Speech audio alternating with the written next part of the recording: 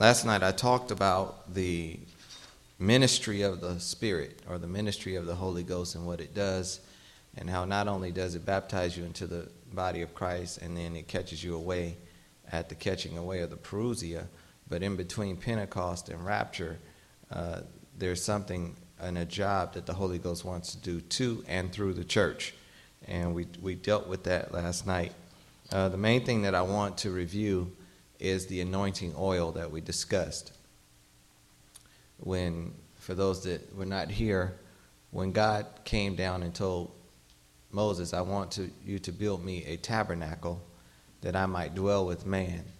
And if you start reading from verse 1 of chapter, I believe it's 25, you will find out that he told them that the tabernacle was going to be built by their giving, by their sacrifice, by what they had to offer. And a lot of times we come in church and feel that we're inadequate. We don't have anything to offer to the plan. I'm just here to get my soul fed. Well, the Spirit is able to energize the body to where each member is able to energize and to feed the next member. So it's not just one or a few or a handful, but everybody in the church has a gift. And that gift needs to be not only acknowledged and found and sought out by you from the Lord, but also fulfilled in your life. So we talked about how this oil was going to be made, and he told Moses that when you make this oil to anoint the tabernacle, and this oil is going to be able to anoint everything under God's tent, the ark, showbread, the golden laver, the laver of washing, all of that, everything was going to be anointed by one oil. And he told him how to make it, and then he told him that this oil is going to be holy to me. This oil can never be reproduced by you. You can't just decide on your own that I'm going to try to produce my own anointing. But the anointing and to enter into my presence, you have to have it the way I laid out. All right, so the oil, once again, could not be poured upon the flesh of man. In other words, man will not be able to receive the glory of God, because he said, I don't share my glory with another. So we don't deify men. We don't worship men. And we live in a day now where people are worshiping men. In fact, we come to hear the man or the woman more than to really hear from God.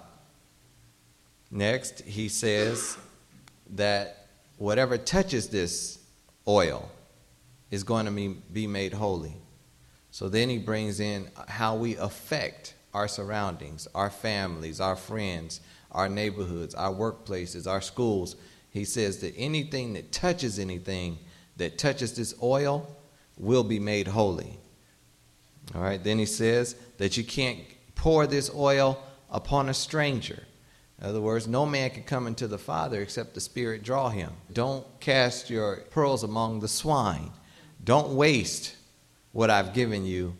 You need to be able to deal with a certain amount of discernment to know, okay, God's dealing with this person with that, and God's dealing with that person with that. And sometimes we cast our pearl among the swine, and it ain't time yet. God's not dealing with them. Like my wife said, God told her, no, I'm not taking it away because you ain't serious. So sometimes God is still dealing and proning and probing for people to let things go, and then you can step in and minister to them. So he dealt with that oil. But the main thing I want to deal with is the one who made the oil, because it wasn't Moses that actually made this concoction of oil, but it was a man by the name of Bezalel, and his name means under the shadow or under the protection of God. In order for anointing to flow from your life, you're going to have to be under the shadow of the Almighty. You have to be in the secret place. You're not going to be a common person. You're going to be a set-apart person, and folks are going to realize that there's something different about your life. And also, his assistant, Aholiab, means my father's tent. So here the anointing is actually made. It's manufactured in the presence of worship under the shadow of God. You have to be in close communion with him. Now, my wife mentioned something about the garden and how when they sinned, they hid from God. And consequently, by clothing themselves from God, they were also clothing themselves from each other. So when they hid themselves from God, they begin to hide themselves from each other. So that thing trickled on down through mankind, and here we are in 2008 hiding ourselves from other people. Not only from God, but from other people, because remember, God wants to flow through you to affect other people. So when you hide from God, you automatically disconnect yourself from the ministry that he has for you. All right? So we don't want to hide from God, but we want to hide in God. All right? Many of us as kids usually had one particular place where we would go and we would hide, and that would be our little secret place. I remember we had a big wing-back chair in our living room, and I used to like to go back and get behind that chair in the corner, and nobody would see me. In fact, one day my brother and I were outside. We call ourselves trying to court and get our Mac on with the girls across the street, and our mother had called us into the house, and we just stayed out there. She kept calling, "Sean, Andre, come in this house." And we out there, and next thing I know, here she come with a little robe with a belt, just chasing us down the street. "I told y'all to get in this." She caught Sean, but she didn't catch me, and so she was looking for me, and so Sean said, "Well, Mama Puffy's in the living room behind the chair." So he knew where my hiding spot was. That was my protection, and she came and wore me out. Then when I got older, I had a captain's bed. That bed that sits real high, and from the front, it had 2 drawers on it, but in the back, it was just hollow. So I would get behind that bed, and I had my little cover set up like a tent, and I propped it up in there, and I would go under my little captain's bed in the back, and nobody would know I was really in there. But that was my little hiding place. But Peanut dealt with running to certain things. Many of us have a lot of different hiding places, but God wants us to hide ourselves in him. Now, I didn't deal with it, but one of the things that the scripture said about the Holy Ghost is that when he comes, he will show you all truth. Now, you got to look at the word all, because he's not just talking about doctrinal truth, but he's talking about relevant truth. He's here to expose the truth in you, even though you try to lie about it and say, "I'm not this and I'm not that and I don't fear and I don't doubt." The Holy Ghost is able to expose all truth, because unless all truth is exposed, then his ultimate doctrinal truth will have no effect on you, because you're hiding from it. You're covered from it. All right, so let's get Psalm 91. As you're getting that, one thing about Bezalel was that he was not, and when God told Moses to make that oil, he said, "I want you to make it like a professional perfume maker would make perfume." But Bezalel was not a professional perfume maker. He dealt with metal, wood, and stone. So he dealt with things of deity, he dealt with things of man, and he dealt with things of the heart. That's what wood, stone, and metal represent. So God wants us to really be able to affect every part of man: the spirit, the body, and the soul, the mind. The church is supposed to address all of these things and not just the soul. This is why when Jesus was in his earthly ministry, he didn't chide people openly for not receiving the salvation. If they wanted healing, he healed them and let them go on their way. Now, we feed you, but you need to be baptized in Jesus' name, filled with the Holy Ghost. See, sometimes folks will see your good works and then come to the place where they could glorify God. But you didn't preach at them. You just showed God in his merciful and his graceful way of dealing with mankind. All right, Psalm 91 says, "We live within the shadow of the Almighty, sheltered by the God who is above all gods. This I declare, that he alone is my refuge, my place of safety. He is my God, and I am trusting him. For he rescues you from every trap and protects you from fatal plague. Sometimes he won't keep you from getting sick, but he will cause that sickness from killing you. Some things come and we swear it's too heavy. Lord, there's no way that I can deal with this burden. But he's letting you know that it's, in fact, in the New Testament, he said, this sickness is not unto death. In other words, I'm trying to show my glory in this situation. And if you could just stop for a minute and stop blaming me for what happened. And we're pretty much taught to be pessimistic, negative. He will shield you with his wings. They will shelter you. His faithful promises are your armor. You got to go back and read the promises of God. There's more promises of God than just him returning for the church. That's one promise. But there's some promises now, and realize that the Holy Ghost is an agent of time. The Holy Ghost is here to empower the church. The Holy Ghost is not just here just to escort you into eternity, but he's here to impart knowledge and wisdom and power and might and understanding and discernment and mysteries to you while you're here right now today. So he says, now you don't need to be afraid of the dark anymore, nor fear the dangers of the day. Some folks scared of the darkness, some folks scared of the light. Just scared. Nor dread the plagues of darkness, nor disasters in the morning. Though 1,000 fall at my side, though 10,000 are dying around me, the evil will not touch me. I will see how the wicked are punished, but I will not share it. For Jehovah is my refuge.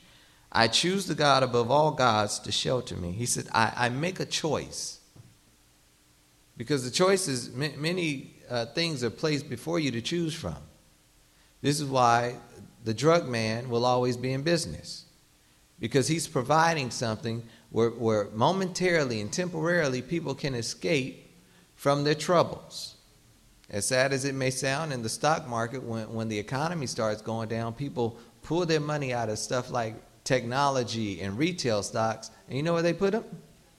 Put them in drugs, alcohol. Because those companies in slump times are going to go up. Not only that, but one of the most thriving companies on the market is one of the hotels in Las Vegas. The Las Vegas, I believe it's the Sands. Folks start gambling. They turn to gambling in the time of turmoil. They turn to drinking in the time of turmoil. They turn to smoking cigarettes. Some that put the habit down, when things get rough, they go right back into smoking cigarettes. So money goes into all these different companies, and you start seeing these companies start to flourish around the time when the economy's slumping. Why? Because it's innate in man to want some place to hide. It's not unhealthy to want to hide, but it's unhealthy to hide in someone other than your Creator. So how then can evil overtake me or any plague come near? For he orders his angels to protect you wherever you go. They will steady you with their hands to keep you from stumbling against the rocks on the trail. You can safely meet a lion or step on poisonous snakes. Yes, even trample them beneath your feet. For the Lord says, because he loves me. Now, this is the point you got to get to. When your love for God reaches a certain point, then it does something in heaven, and it does something for your relationship with God. Then he rescues you. I was a junior lifeguard as a kid. And the first thing he taught you is you got to calm the person down when you get to them in the water. You can't save somebody that's panicking. They'll drown you out there. But you got to be able to speak something calmly to them and cause them to calm down and let them know, I got you. I got you. But as long as they're panicking, and there's nothing you can do.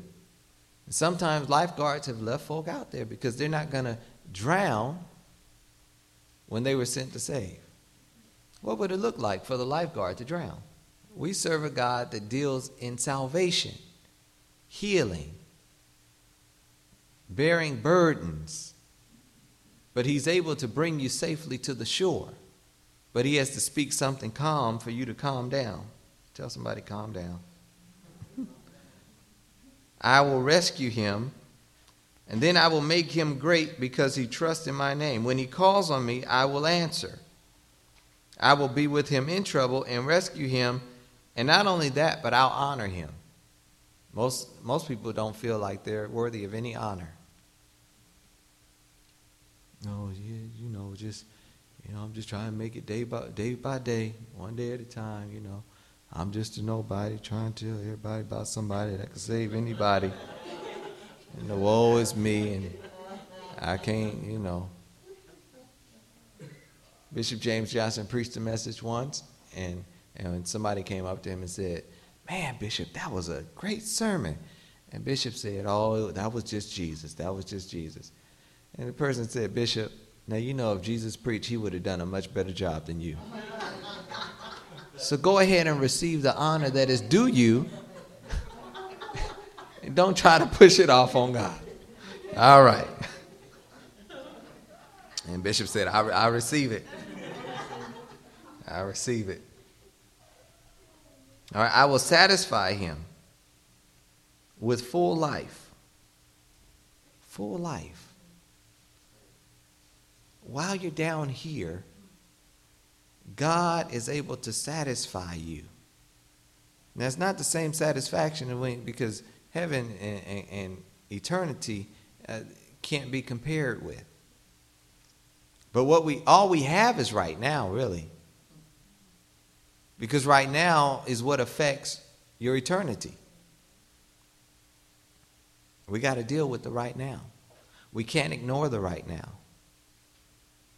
We can't look at the right now and try to make it into something else. But you got to deal with it.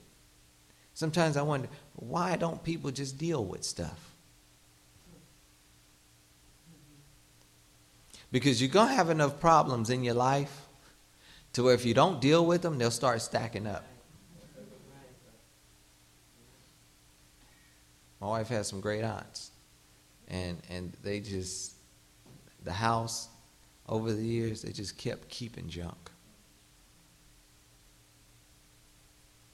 And you could barely walk through the house. There wasn't an aisle as wide as this row here that you can walk through in the house. From floor to ceiling, old newspapers, books, magazines, just everything. Just collecting junk. When Jesus says, all ye that are heavy laden, and you got a burden, bring it to me. And then we can do an exchange here. Because the burden that I have is not as heavy as yours. Because when I give it to you, my grace and my mercy is attached to it. Then I'll take yours, and you take mine, and then you can walk without all that guilt, with all that fear, without all that worry. He's able to satisfy you with full life down here.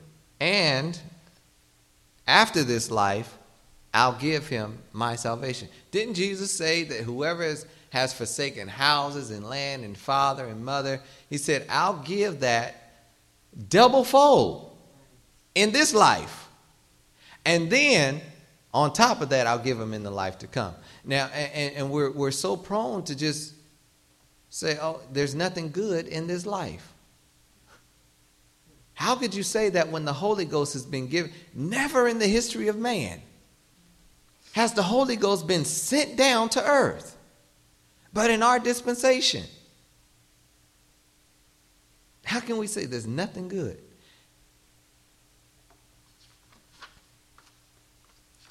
There's some good. Now, see, then we sing the song, I've had some good days and I've had some weary nights, but all of my good days outweigh my bad days. Do you really believe that? Or are you just singing a tune? Do you really believe that all your good days outweigh your bad days?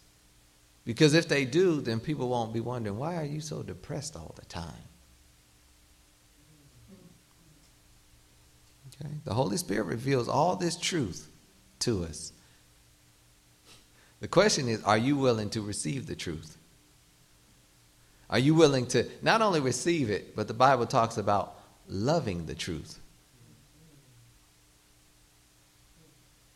Because it's not until the truth is revealed that real healing, real sanctification can take place in your life.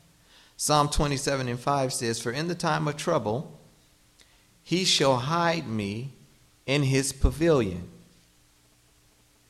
In the secret place of his tabernacle shall he hide me." Now, not just in the tabernacle, but within the tabernacle, there's a secret place. There's a room inside of a room. When I built my recording studio at my house, I have the control room, and then I have the recording booth. Now, the recording booth is attached to the wall that goes to the garage. And the problem that I knew I was going to have is when that garage door opens, that vibration is going to come right through that wall and interrupt my recording. So what I did is I took the frame, I framed the main thing off, and then we took and built a frame inside of that frame.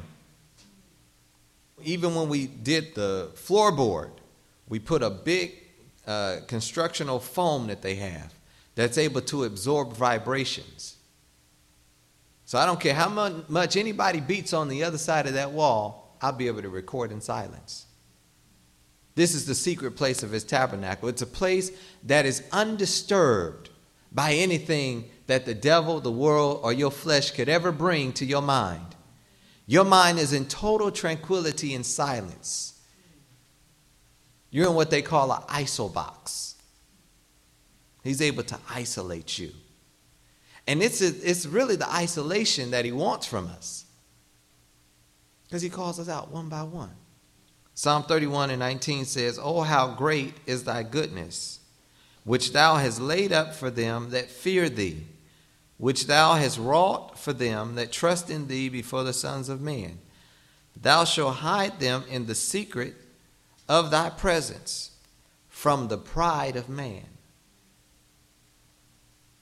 Pride is something that we need to be hidden from, because pride automatically exalts you above the plan and the mandate of God. Pride lifts you up above that. Like she said last night, you say when you go and take things into your own hands that, Lord, your love is not enough for me.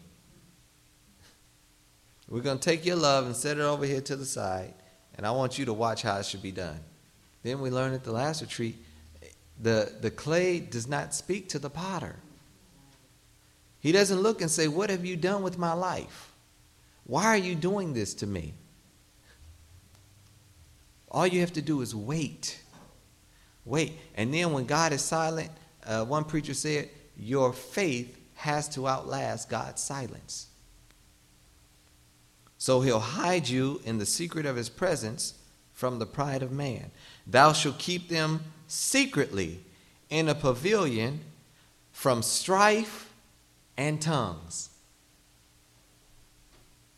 He'll keep you secretly from strife and tongues. So there's no weapon that is formed against you. It'll be formed, but it won't be able to penetrate. It won't be able to break the barrier of that ISO box. He said, every tongue that rises up against you in judgment, God is going to what? Condemn it. He'll confuse it. So he says, blessed be the Lord, for he has showed me his marvelous kindness in a strong city. It's one thing to reveal and see God's presence when everything's good and you're in the church and all that. But he was in a strong city. The psalmist was in the strong city represents that which has been overtaken by whatever your vice is, whether it be fear. And with fear comes torment. Whatever that is, whatever that strong city is, God is able to show you his marvelous kindness and to hide you from it. See, sometimes we think if we go out and even try to witness to folk and we tell folks about the goodness of God and all this, folk act like if you talk to folk out there in the world too long, they're going to pervert your thinking, and we just want to hide in the four walls and have all this truth to ourselves. Somebody posed the question, what is all this light doing in a lighted building? Send that light somewhere else. Do we really believe that God's Spirit, His Word, is really powerful? Because if it is, we wouldn't be so worried about folk going to college. We wouldn't be so worried about folk getting different types of education. That was a fear in the church. Just one generation ago. They taught against college because they thought, oh, all this stuff we done pumped into kids is going to be gone. Well, if they really got it, there's nothing that's going to be. There's all this uproar now about 2 million being in Oprah's whatever religion. When did she become the voice of God? Why are we shocked that sinners don't believe in God? You're the tabernacle. All right, Hebrews 4 says, for the word of God is quick, and it's powerful, and it's sharper than any two-edged sword, piercing even the dividing asunder of soul and spirit. Okay, remember we talked about the tabernacle, and if our body is the temple of the Holy Ghost, and He doesn't dwell in temples made with hands, then that means that every piece of furniture in the tabernacle and in the temple correlates with some part of my makeup as a man or as a child of God or as a human being, really. So now I've got to go and really study what part of me represents the laver washing and the brazen altar and the altar of incense and all that. But in the holy place, there was a curtain. There was a curtain that divided the holy place from the Holy of Holies. Okay? This is what he's talking about here. The Word of God is able to take one room and divide it. Soul and spirit. Spirit being the Holy of Holies, soul being the holy place. But when God's Word really gets in you, when His Spirit really becomes active in you, your soul and your spirit actually become one large room. The psalmist talks about God making a large room for me. What he's meaning is when Christ died on the cross, He tore that middle wall of partition, and the two separations became one. Because only Moses, only the high priest could go into the Holy of Holies. Nobody else could go in there. But when He tore it down, then that gave the entire Levitic priesthood access to the Ark of the Covenant, to the direct presence of God. We no longer have to depend on Aaron and Moses to come out and say, thus saith the Lord. Now you have an unction from the Holy Ghost yourself. This is why the Bible says that you have no need that any man teach you, because the Holy Ghost becomes the ultimate teacher. That's what John said. So He's able to divide the soul and the spirit and of the joints and the marrow, and is a discerner of the thoughts and intents of the heart. Here's the all truth again. He's able to pierce into your heart and really expose it. Now when He exposes it, well, you just ignore it. See, when God says, this is who you are, but this is who I want you to be, then we have to deal with it. How are we going to be transformed into what we are, into what He wants us to become? And it's the process that we fear. It's not the thought of the ultimate becoming, but it's the process. Lord, what are you going to do for me? And it's like being in the Garden of Gethsemane. There was a battle of the wills. This is what I want. This is what you want. Can we compromise? That's what Jesus was saying in the garden. Can we compromise? And my wife didn't want to go too far, but I'm going to take it there anyway. When she talked about His will and your will. And then you finally give up to His will. But when Jesus finally gave to the Father's will, the Father slew Him. Now, are you willing to chase His will to that extent? To where it kills you?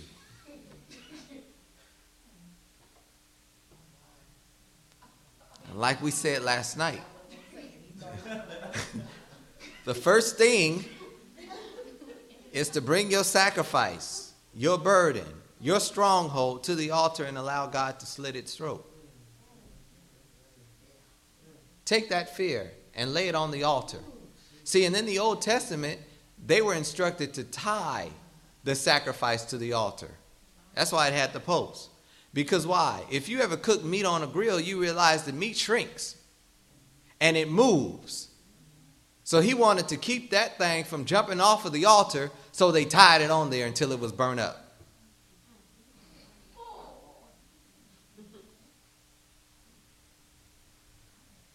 So not only is it slain, but it's burned up. Now the question is, we've gotten plenty of the baptism of the Holy Ghost, but when are we going to be baptized with the fire? Stuff was slain already. And it's almost as if we've done it like these new museums that are popping up. They got all these museums popping up where they've taken different various aspects of the human body and they're putting them on display. It's the most gruesome thing if you look at it.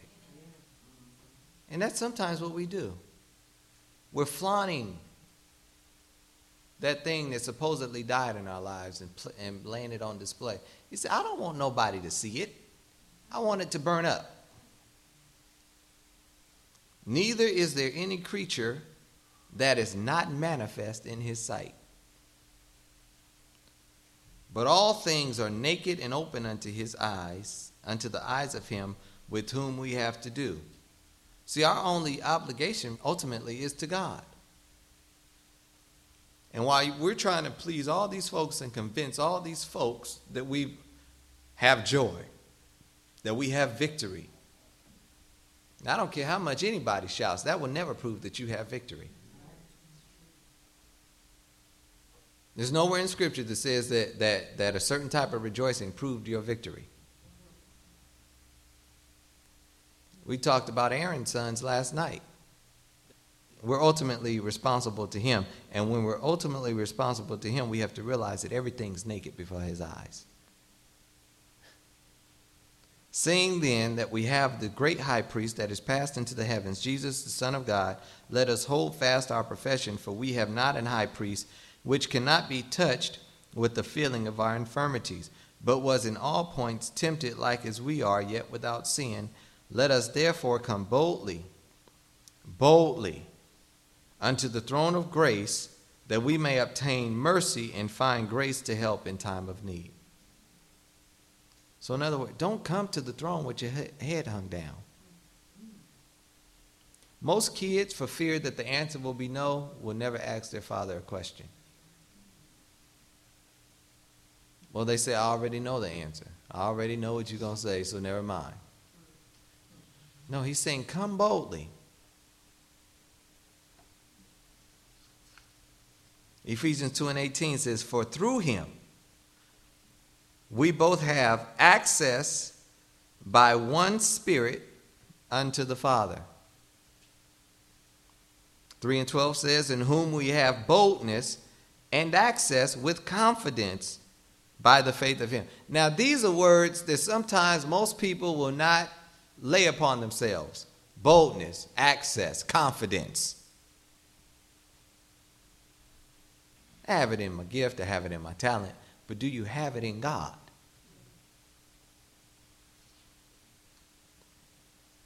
Hebrews 10:13, having therefore, brethren, boldness to enter into the holiest by the blood of Jesus, by a new and living way, which he has consecrated for us through the veil, that is to say, his flesh, and having a high priest over the house of God, let us draw near with a true heart. Here's the truth again. Now your heart got to be true. The true God wants to deal with the reality and truth of your circumstance, your test, your trial, your being, your attitude, your mind, your spirit. He wants to deal with your true heart. Because God is very concerned about truth. Because he says, I am the truth. Yet he says the revealer, the Holy Ghost doesn't just reveal the truth, but it reveals all truth.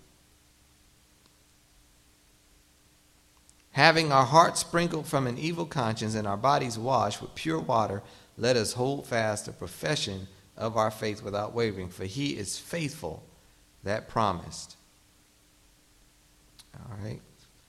Let your conversation be without covetousness, and be content with such things as you have, for he saith, I will never leave thee nor forsake thee, so that we may boldly say that the Lord is my helper. Listen, he's dealing with jealousy in this scripture because he wants you to realize that he's your personal Savior. And many times we talk about the mystical body, but we don't really deal with the personal salvation of God. And that is, he has become a personal Savior to me. And some of the things that he saves me from is not going to look like the things that he saved you from. Some of the things that he's going to tell me to do he's not going to require that of you. So you don't have to be covetous and envious and jealous of another person's testimony or gift, because he's going to be your personal helper.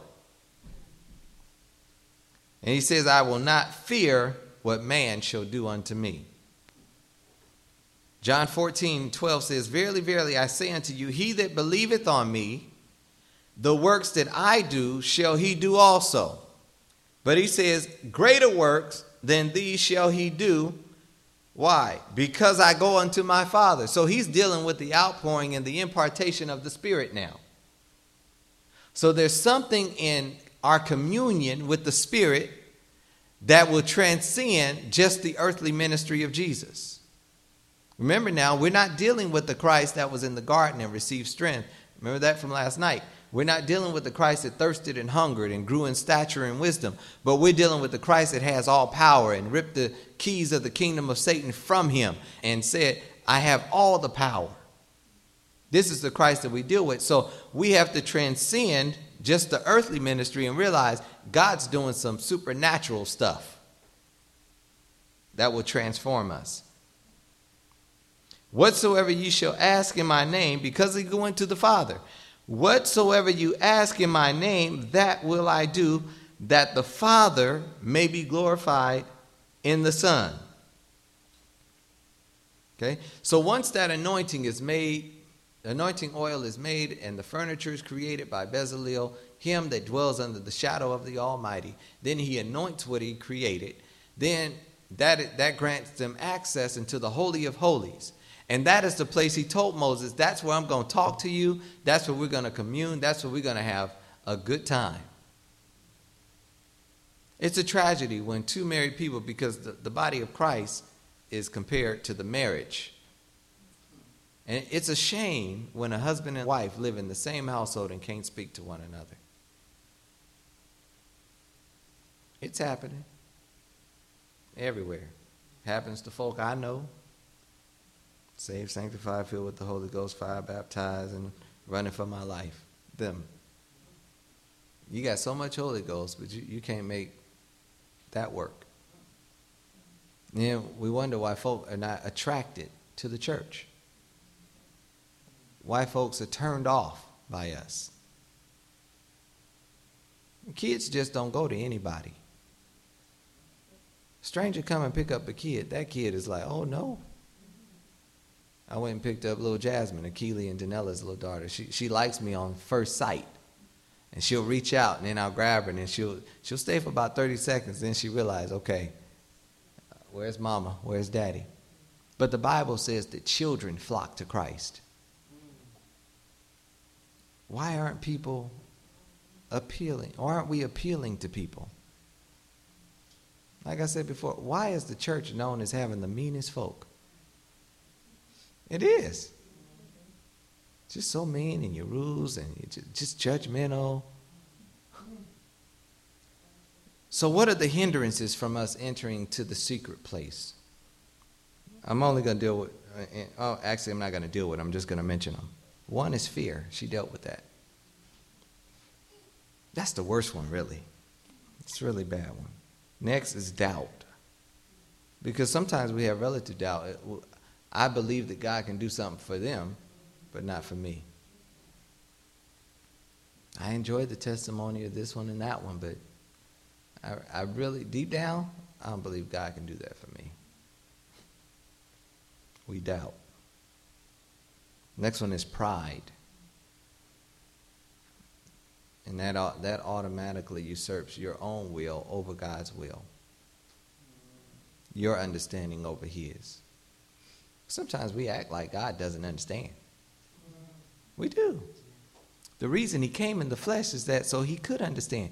Remember, one of the things that the Holy Spirit is called is the Spirit of understanding. Not in that he only gives you understanding, but he also is able to get understanding from you. He took on everything that we could possibly feel.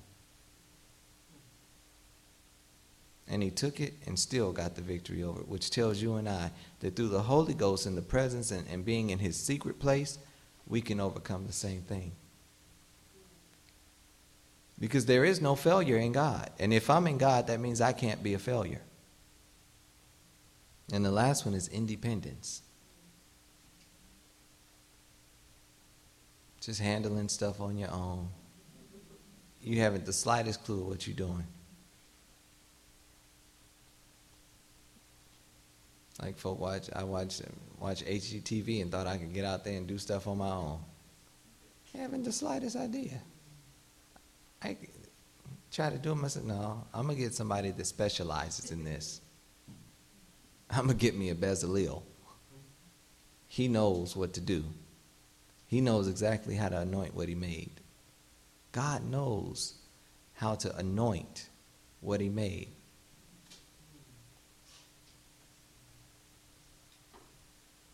So when you place yourself under the shadow of God in his secret place as Bezalel, you're able to produce, not only produce the oil, but you're also able to anoint things that have eternal quality to it and that will affect all who touch you. Yokes are meant to be destroyed, and it will take the anointing to do it. But the special oil for the temple can only be made by Bezalel. It can only be made by that which is under the shadow of God. Jesus said, not only did I come to seek and to save that which was lost, but there's something else I'm looking for. Once I save you, once we're able to talk again and the enmity is gone, then we still got to get back to the place where I walked with Adam in the cool of the day. So I have to be under his shadow again. Not just in the temple, but in the secret place of the tabernacle. So we need the glory. Let's get Leviticus 9 and then I'll be done. In verse number 6, he says, and Moses said, this is the thing which the Lord commanded that ye should do. And if you do this, the glory of the Lord shall appear to you. Okay? Now notice the totality of the sacrifices. Because there was more than one thing that they had to lay on the altar and bring before the priest. They had to bring a sin offering, a wave offering, all of these various things. And you would find that when you read. But when you get down to verse number 22, it says, and Aaron lifted up his hand toward the people and blessed them. And then he came down from offering of the sin offering and the burnt offering and the peace offerings. See, sometimes we only want to offer God the sin offering. That's the I'm glad God filled me with the Holy Ghost and I went down in Jesus' name testimony. And that's it. But where's the burnt offering? Where whatever had you bound is being burned up. Where's the peace offering? And Moses and Aaron went into the tabernacle of the congregation and came out and blessed the people. And the glory of the Lord appeared unto all the people, and there came a fire out from before the Lord and consumed upon the altar the burnt offering and the fat,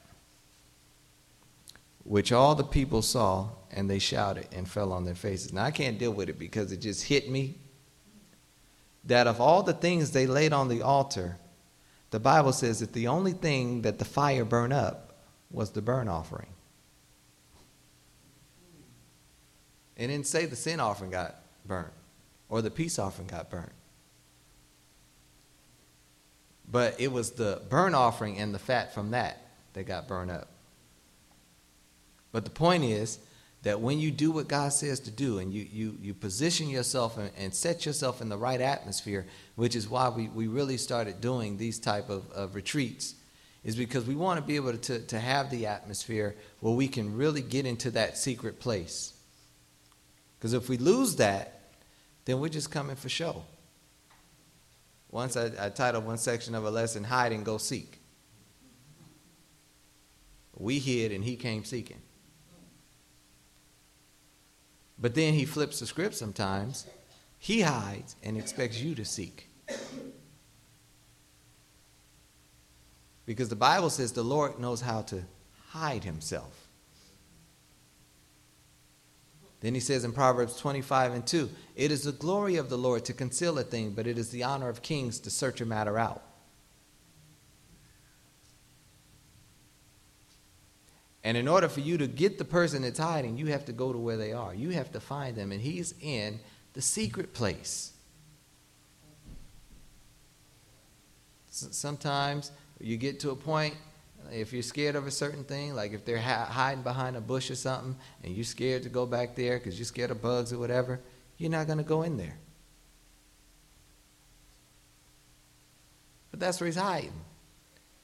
He's hiding in the place that tends to expose your greatest fear. He's hiding in the place that will cause you to come out of your most trusted comfort zone.